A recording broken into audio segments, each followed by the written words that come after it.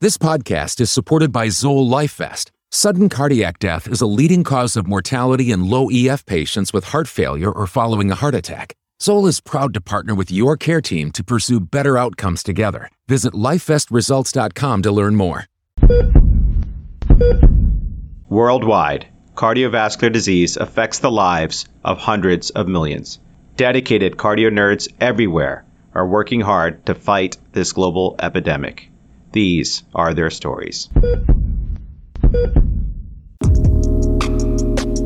Hey everyone, welcome back to the Cardio Nerds Prevention Series. In this discussion, we will learn all about the family history for ASCVD, getting it, using it, and counseling about it. This is a particularly unique episode that was inspired by work from the Cardio Nerds Academy. As some of you may know, we founded the Cardio Nerds Academy to develop the modern educator for the digital world, with the mission to pair content creation with personal and professional development. Through the Academy, we get to work with some of the brightest and most innovative burgeoning educators out there, and today you get to hear from two of them, Dr. Ahmed Ghanim, Academy Chief, and Dr. Gurleen Kaur, Director for the Cardio Nerds Internship. We are grateful to have Ahmed and Gurleen as part of the family and leaders within the Academy, and also so very proud that this discussion was inspired by an incredible infographic created by Ahmed and reviewed by our content expert, Dr. Anne-Marie Navar. This podcast is not meant to be used for medical advice. The views expressed here do not necessarily reflect the opinions or policies of our employers. Cardio Nerds is an independent, fellow-founded platform with the mission to democratize cardiovascular education. To continue creating free and unbiased quality content, we are proud to collaborate with all stakeholders, including trainees, experts, fellowship programs, professional societies, industry, and patient advocacy groups. And the curriculum and content is planned, produced, and reviewed solely by Cardio Nerds without external bias. And with that, it's time to get nerdy. Gurleen and Ahmed, welcome to the show. Please introduce yourselves to the audience. Thank you so much, Ahmed. My name is Gurleen Kaur, and I'm currently a first-year internal medicine resident at Brigham and Women's Hospital in Boston. I grew up in New Jersey and went to medical school at Albany Medical College. It's just been such a great experience being an intern in the Cardio Nerds Academy during this past year, and I'm so excited for the upcoming academy year. I've been interested in many different aspects of cardiology, including prevention, so I'm very excited to learn from today's discussion. Hi everyone, my name is Ahmed Ghanim and I'm a PGY2 resident at Lahey Hospital in Burlington, Massachusetts. I grew up in Egypt where I also attended med school and finished a cardiology residency. I then spent a little under 2 years as a research fellow at the Massachusetts General Hospital before starting residency. I'm also a soon-to-graduate Cardio Nerds Academy fellow and I have the honor of staying in the Academy next year as a chief. So happy to learn more about cardiovascular prevention today.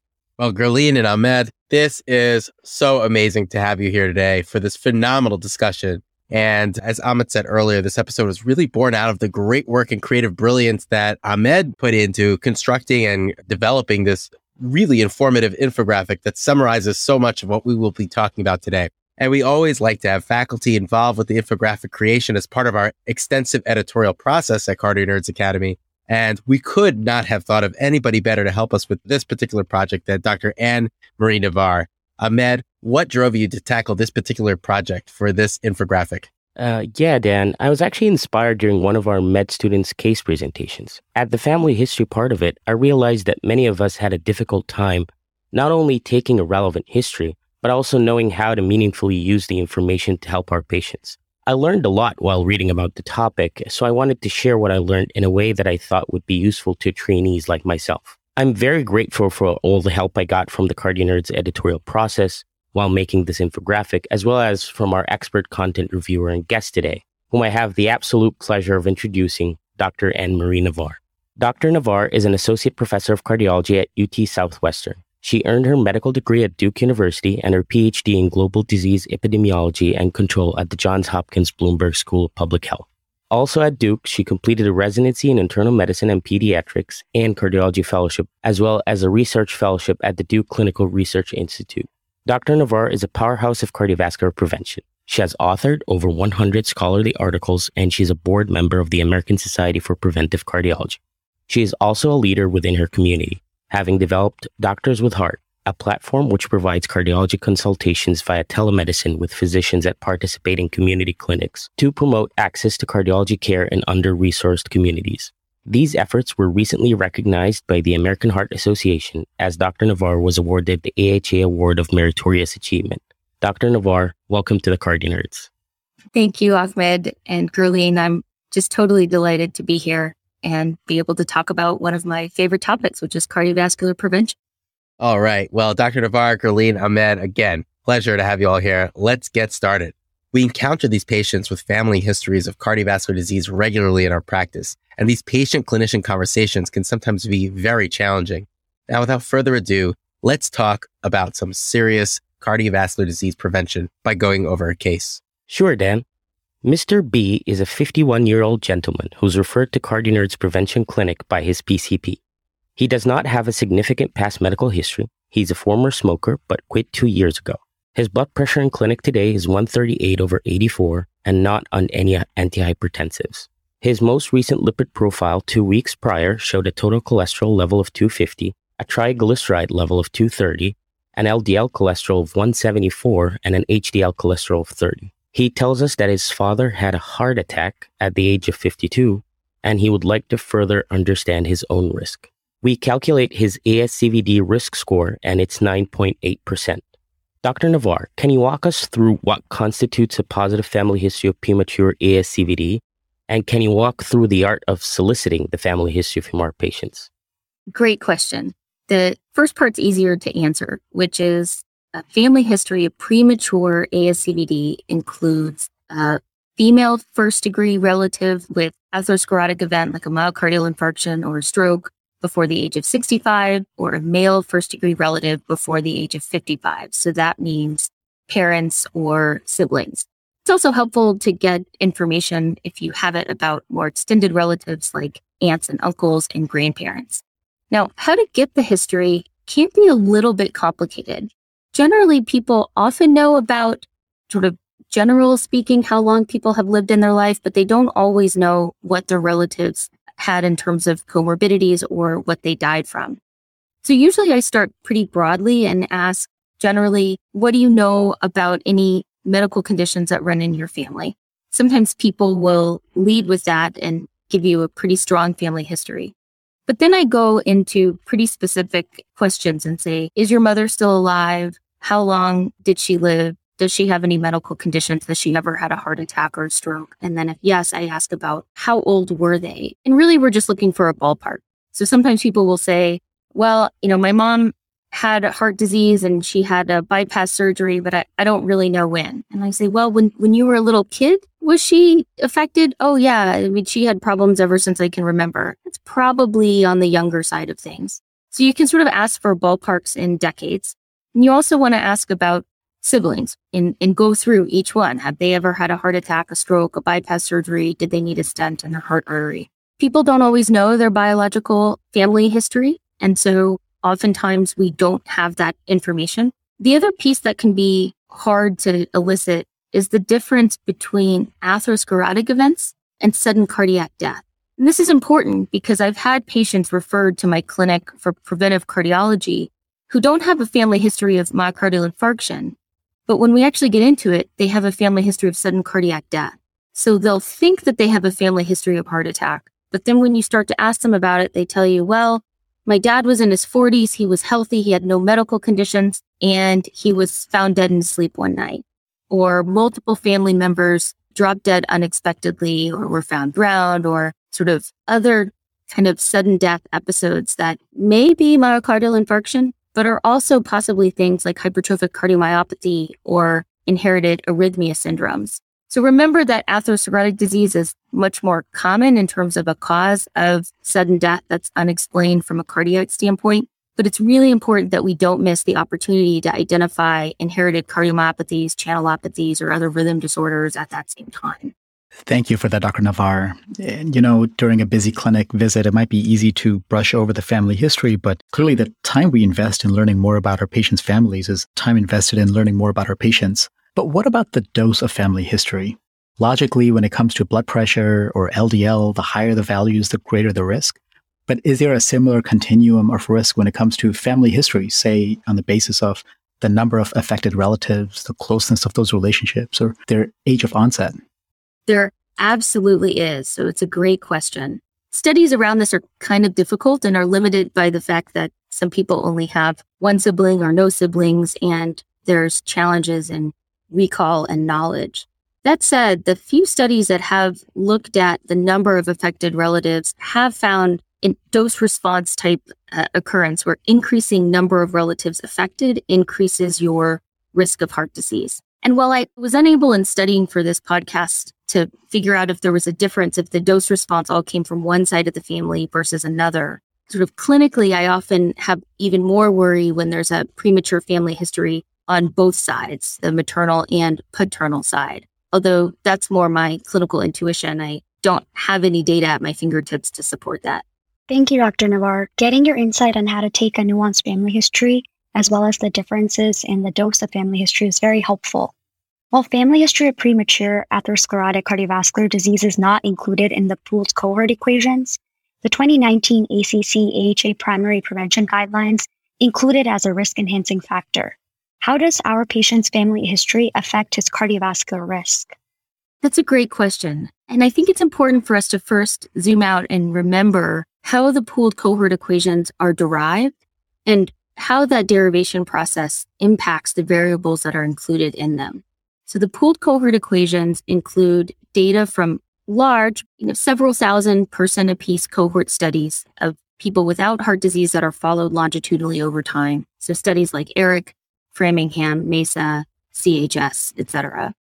Those studies did a great job at capturing all sorts of data about patients. And most of those studies, or all of those studies, included some form of an assessment of family history. But there's some variability in how family history was captured between those studies. And so there's a little bit of noise in the variable to begin with. The next thing that happened, though, when the pooled cohort equations are developed, is they take all of those patients and then, using all of the available clinical data, see which factors best predict 10-year risk of heart disease. Now, in order for a variable to make it into a prediction model, it has to do two things. First, it has to increase somebody's risk of heart disease beyond what other variables are already in there. So it has to add incremental information beyond the other variables, which in the pooled cohort equations are blood pressure, cholesterol, smoking status, age, sex, race, and diabetes.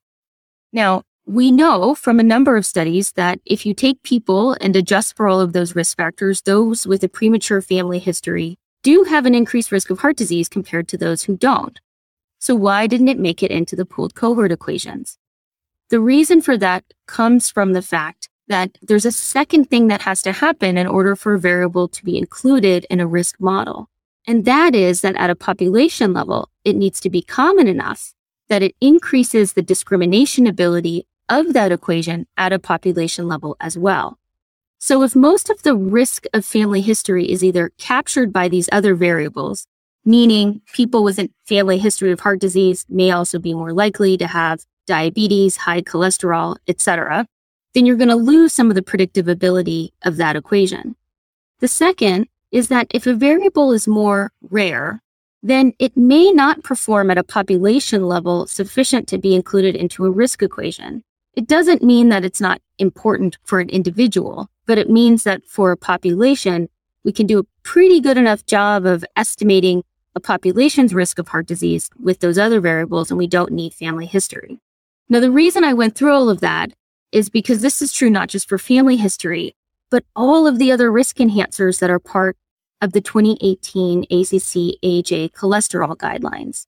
A number of studies have shown that all of those risk enhancers, things like elevated C-reactive protein, lipoprotein A, ApoB, metabolic syndrome, chronic kidney disease, things that we've learned about in other Cardio Nerds podcasts, those all increase risk at an individual level, even though they didn't make it into the pooled cohort equations because at a population level, they didn't affect overall performance of the risk model. So the PCE we should think about as a starting point. What's your risk given all of these measured factors that we think about in the pooled cohort equations? But then we need to remember that we don't treat populations when we are doctors in clinic, we treat patients.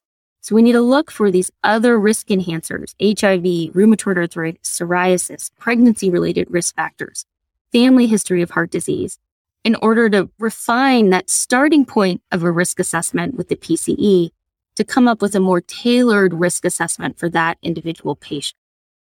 Thank you, Dr. Navar. This is such an important point. Explaining to our patients that their family history enhances their risk, even though they may be in the borderline or intermediate risk category like our patient, is crucial to counseling them on the next steps, which is a segue to my next question. So after we explain to our patient the enhanced risk, he tells us that he feels like his fate is sealed and that nothing he can do would improve his outcomes because it's in his genes. We have data, though, that shows that healthy lifestyles reduce the risk of coronary artery disease in individuals at high genetic risk of CAD. Dr. Navar, how would you handle this challenging conversation and counsel Mr. B? It's a great question, and I think it is an important reminder for us that we have to think about how these risk conversations are affecting our patients emotionally, and also really start with an understanding of how the patients feel to begin with. Oftentimes, we hear about people that just launch into a risk conversation and tell somebody, oh, you're at high risk and you have a family history and that puts you at even higher risk and you used to smoke, so you're at even higher risk. And there's almost a scared straight approach that really can be demotivating for some patients. It's also a waste of our time. This particular patient is already worried about their own risk of heart disease. They're not coming here for you to tell them that their family history increases their risk. They're coming here because they want to know what they can do about it.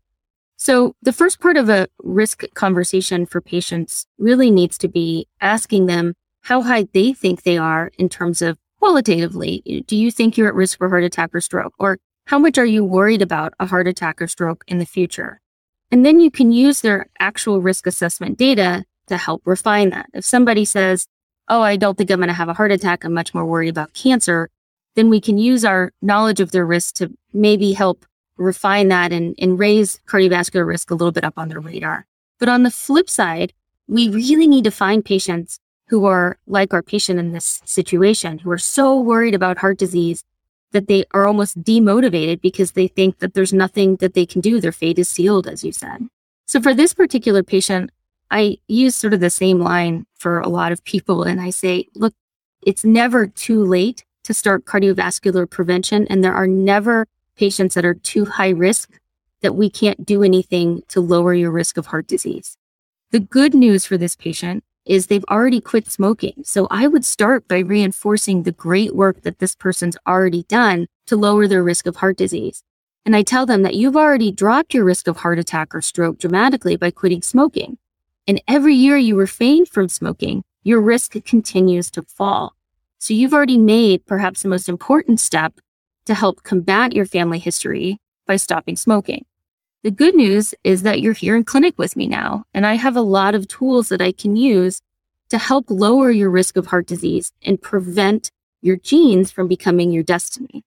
Your family history increases your risk. It's something that may be running in families. It may increase the likelihood of you developing cardiovascular disease.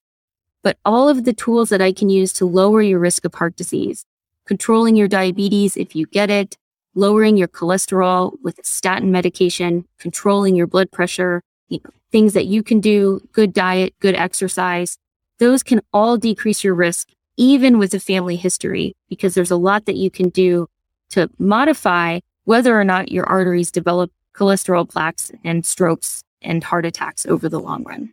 So I like to be really positive and usually start by finding something that the patient has done to congratulate them, to show them that they're already making a difference. And for many, that might just be that they made an appointment with the preventive cardiology clinic. But find something that sort of reinforces what great work they're already doing, and then go on to talk about what treatments or other things that they can do to lower their risk in the future. Thanks so much, Dr. Navar, for that. Starting every patient conversation by getting on the same page is an absolute must. And it's never too early or too late to start focusing on cardiovascular prevention is also something that really resonates with me. And finally, your approach to patient engagement just really seems so full of empowerment for the patient. And I think that that's going to be something so critical when it comes to walking the journey of cardiovascular prevention, where just so much motivation needs to be there from all sides. We should be using every encounter with patients to highlight that smoking cessation, regular exercise, a healthy diet, and weight management are critical and crucial for cardiovascular prevention. And in this case, with a positive family history, which is a surrogate for genetic predisposition, the higher the risk, the greater the benefit derived from lifestyle management. In addition to lifestyle management, would you recommend a statin for Mr. B, who has an intermediate ASCVD risk and a risk-enhancing factor such as positive family history for ASCVD? The short answer for this is very likely yes. This person is at intermediate risk, but when you take into account their family history, they're at even higher risk than that. Now, you didn't tell me what their lipid levels were or their blood pressure, so it's important that we look at all of their risk factors and think about, where you're going to get the biggest bang for the buck. But it's likely, given their family history, that some of that could be cholesterol or more specifically, ApoB-lipoprotein mediated. And so I would start this conversation thinking that, a cornerstone or a foundation of long-term risk prevention for this patient is going to be a statin. And I actually presented to the patient almost in the same way as a vitamin. I tell them, I'm not treating high cholesterol for you. What I'm doing is giving you a medication or a pill every day that's going to lower your risk of heart disease. So I say, imagine that you're shopping at Costco and there's a vitamin that will lower your risk of heart disease over your lifetime by 30 to 50%, depending on your cholesterol level and how much your cholesterol is lowered. It's very safe. It has minimal side effects, and it's all of $3 a month. Would you take it? Most of those patients say yes. So for this person who's at increased risk of heart disease, I sort of see statin as a vitamin to prevent heart attacks and strokes. But unlike vitamins, we actually have randomized controlled trial data that show that they make a difference.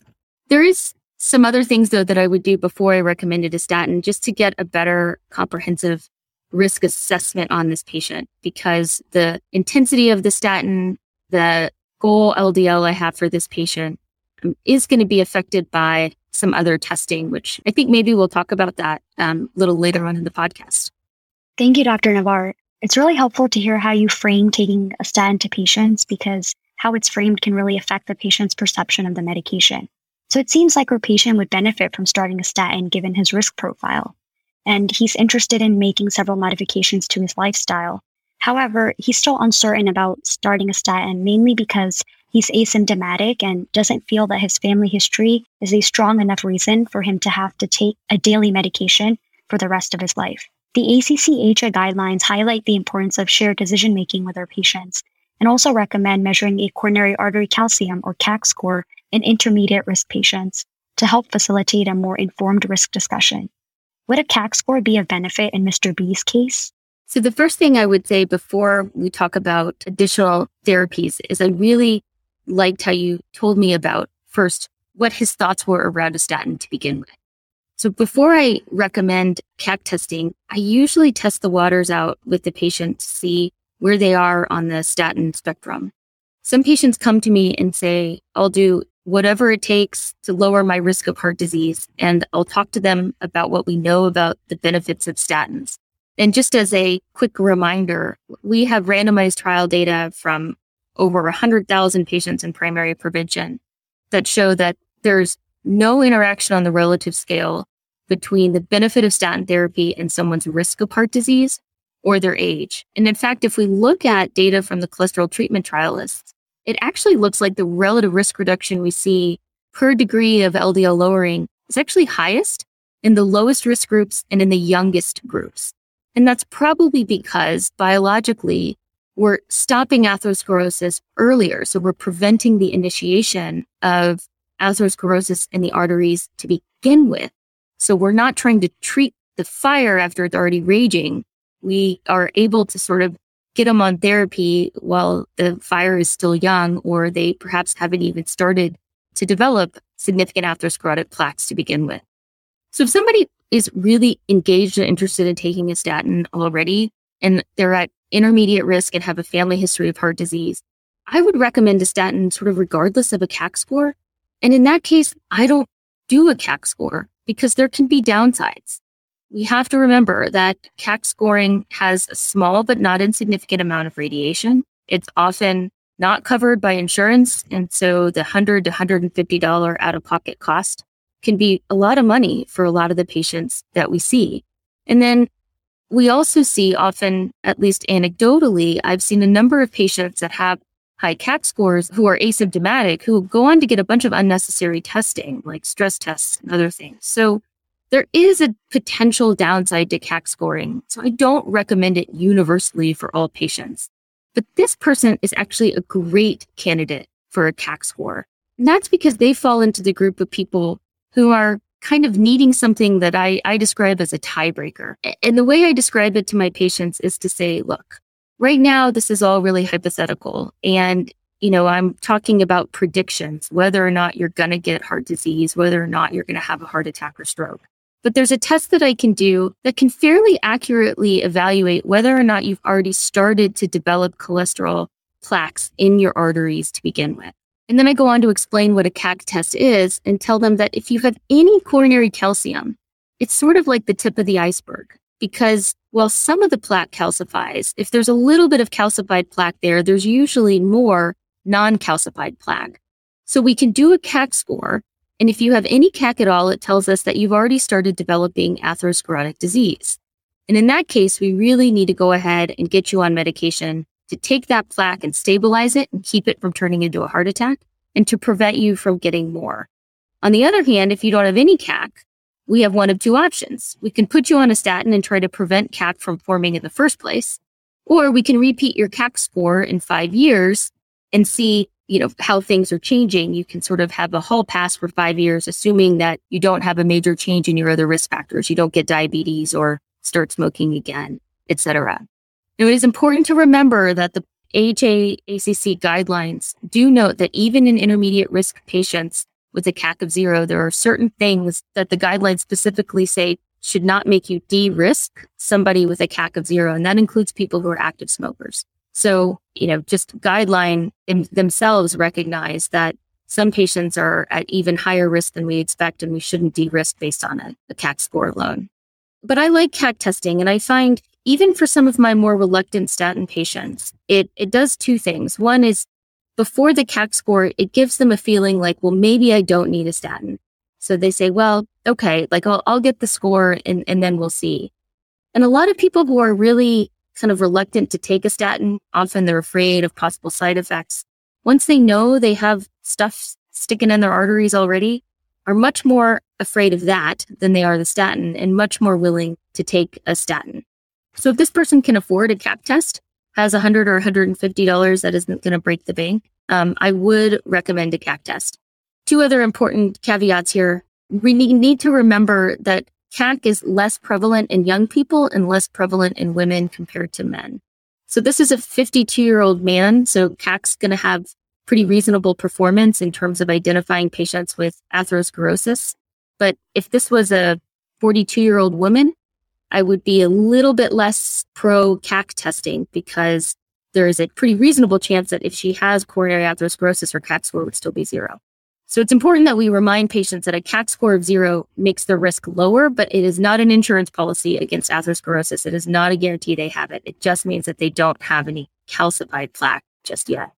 Wow, Dr. Navarra, that was great. Thank you so much for going over the many benefits, but also some of the pitfalls around CAC scoring. And I actually didn't realize that CAC could potentially under-risk our women patients. So I appreciate you going over that. And for the audience, definitely check out episode 44, where we discussed CAC scoring with Dr. Michael Blaha. And in the notes for this episode, we will include a link to Gurleen's tutorial that gave me a much better appreciation for some of the basis of why we do the CAC score. But as useful as CAC scoring can be, it isn't the only tool we have at our disposal now, is it? There have been a lot of interest in novel lipid biomarkers, and Dr. Navarra, you mentioned some of these, notably lipoprotein(a) and apolipoprotein B, and how elevated blood levels of these markers may be associated with ASCVD risk and are recognized as risk-enhancing factors. How do you incorporate testing for Lp(a) and ApoB into your practice? Well, I'll start with Lp(a). The guidelines actually recommend all patients with a premature family history do have an Lp(a) measured. So Lp(a), just for those who may be a little bit less familiar with it, is a type of cholesterol particle that looks like an LDL particle, but it has an additional protein on it on the surface, and it's not measured by traditional lipid panels. Interestingly, it doesn't correlate with LDL levels or really any of our traditional risk factors. So you can't predict who's going to have an Lp(a) based on what their other lipids look like or based on what their clinical profile looks like. It's also very consistent throughout our lifespan. So if it's elevated now, it's probably been elevated for decades. And if it's normal now, it's probably going to stay normal in the future, so you don't have to repeat it. It's a nice test because if you've tested it once, you don't really need to keep testing it again if it's normal. Lp(a) is very genetically determined, and it's often something that we see in people with premature coronary disease or a family history of premature coronary disease, or people where there's a family history of multiple generations of coronary disease because elevated Lp(a) is running in the family. For those of you who remember that old show, The Biggest Loser, there was a trainer on there, was very healthy and had a heart attack, and his only risk factor was Lp(a). So that raised a little bit of consciousness, but most people have never heard of it. So although the guidelines recommend testing it in people with a family history, my clinical practice is actually a little bit broader. Because people come to see me in prevention clinic, I think it's really useful to get a comprehensive risk assessment in them, and that includes measuring lipoprotein A. And the reason for that is although we don't have treatments right now to lower Lp(a) that lower cardiovascular risk, niacin lowers Lp(a) but has not been shown to lower cardiovascular risk. We do have a number of therapies that are currently in clinical trials that dramatically lower Lp(a) and may be coming to the market in the next several years, probably first in secondary prevention, but eventually, hopefully, maybe even in primary prevention. So we need to start kind of understanding the landscape and finding people so that if these therapies become available, we're ready to offer them to our patients and we know who those patients are. And if somebody has a high Lp(a), I tell them, I can't lower your Lp(a), but I can lower your cholesterol-related risk, and Lp(a) is part of that. So if your Lp(a) is high, it means I need to get your LDL cholesterol particles as low as possible.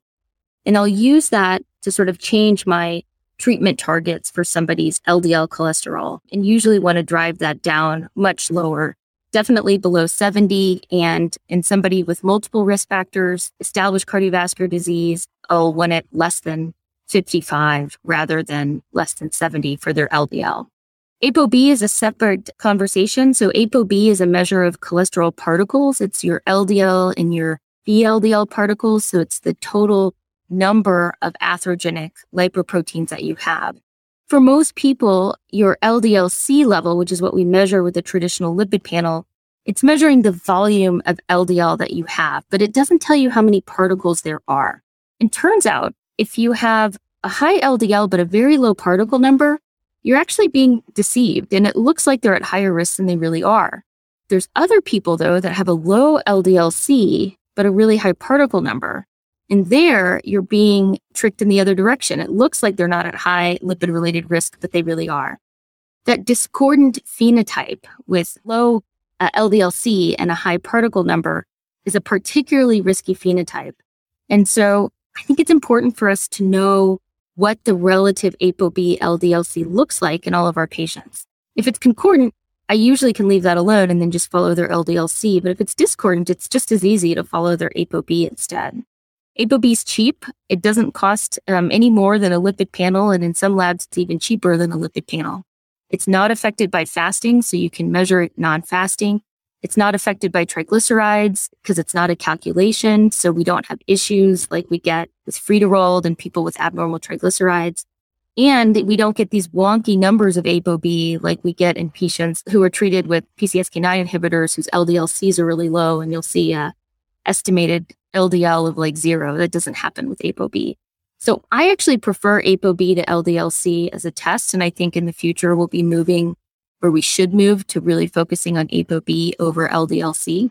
But in the interim, I measure ApoB in everybody because we just don't have great tools to predict who's discordant. And just like LPA, I think we need a comprehensive assessment of somebody's cardiovascular risk, and we really can't get that unless we know how many atherogenic lipoproteins are floating around in their blood.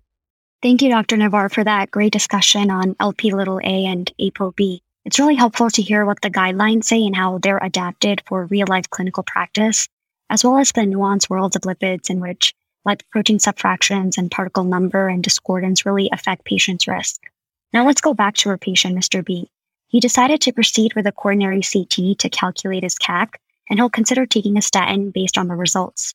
However, he asks one final question. He has a 20-year-old son and a 25-year-old daughter. Should they be screened for ASCVD? Well, this goes back to really the concept that it's never too early to start thinking about cardiovascular prevention. It's important for the children of this patient to know that there's a family history of heart disease, that they could be at increased risk, and it's important for them to try to start healthy habits early because there's no substitute, even statins, to a healthy lifestyle, especially over decades of life. So the most important thing for these two is to not smoke, to eat well, to start regular exercise, to maintain a healthy weight. That said, we also need to make sure that we're identifying people who may be eligible for intervention early. If this person with a family history of premature ASCVD has an LDL cholesterol of 190 or 200 and may have familial hypercholesterolemia, or if their Lp(a) is sky high and that may run in families, it's critical that we identify that in the children of this patient as early as possible to prevent recapitulating the fate of the family. Universal lipid testing is recommended for all adults anyways, but it should be extra emphasized in this patient. So I would tell the patient, if you have children, make sure that they get their cholesterol tested. And if the patient has an elevated Lp(a) or has evidence of possible familial hypercholesterolemia, I also tell them that they need to have their children get their Lp(a) tested, or if they have a family history of FH, that they should get their cholesterol tested, and I'll offer to see those children in clinic as well to help provide some guidance.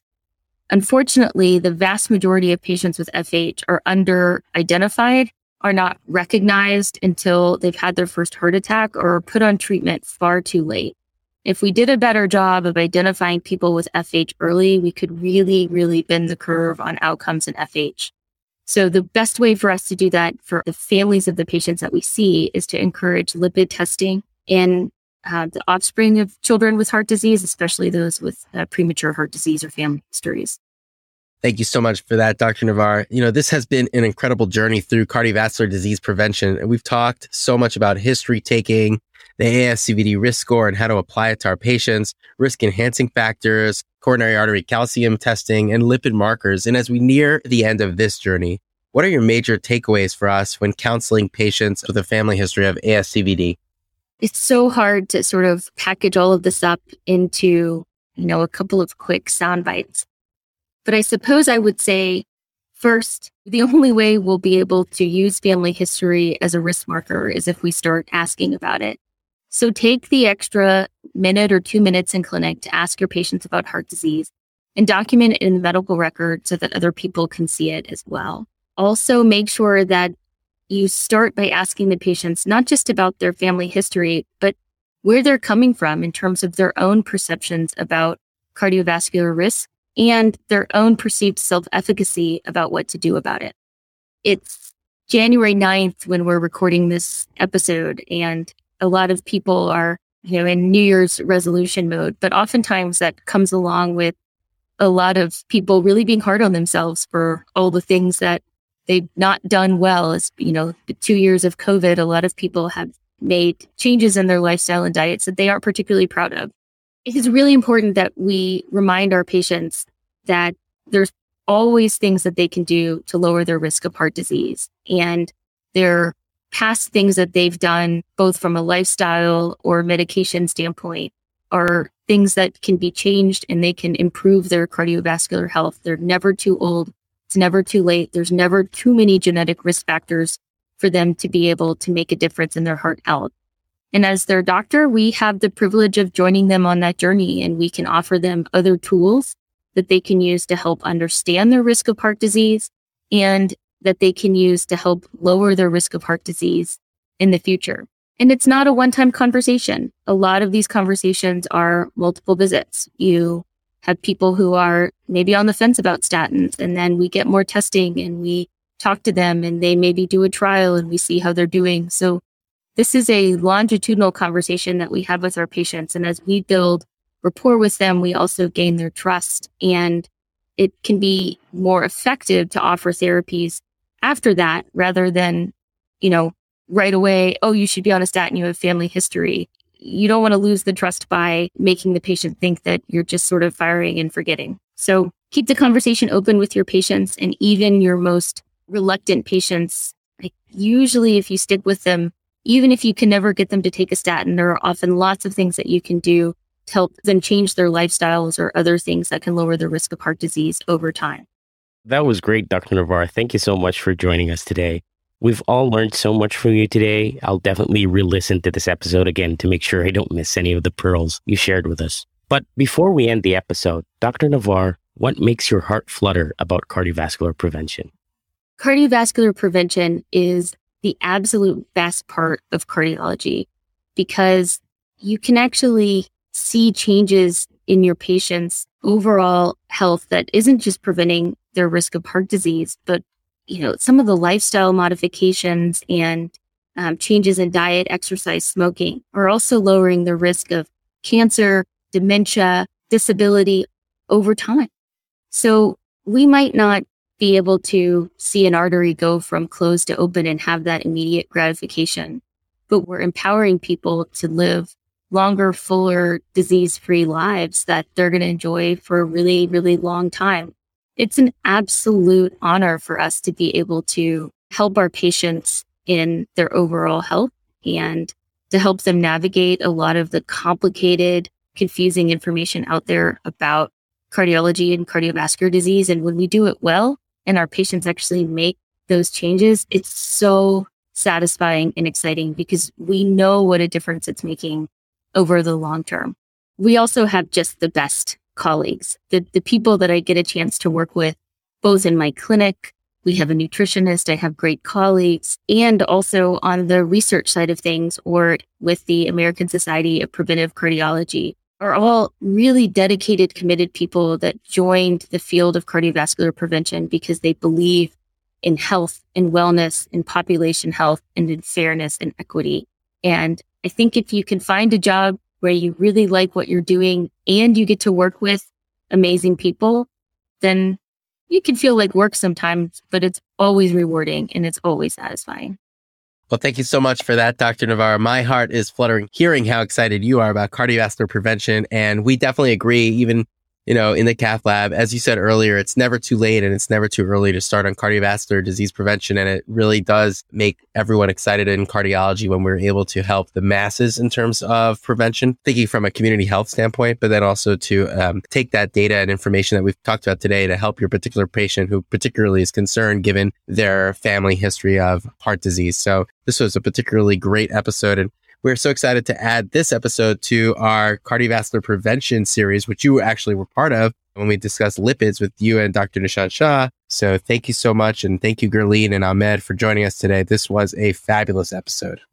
Well, thanks for having me. And a special shout out to Gurleen and her colleagues working on the early career side of CardioNerds and in cardiovascular prevention. Just like it's never too early to start our patients for cardiovascular prevention, it's also never too early for those of you out there listening interested in cardiovascular prevention to start working with us. So I would encourage anyone who's listening who might be interested in prevention, come join us at the American Society for Preventive Cardiology and keep an eye on the amazing things that you guys are doing at CardioNerds to increase engagement and participation.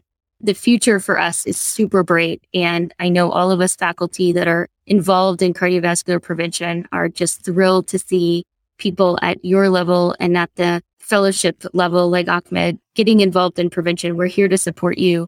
There's a bunch of us here waiting to welcome you with open arms. So come join us.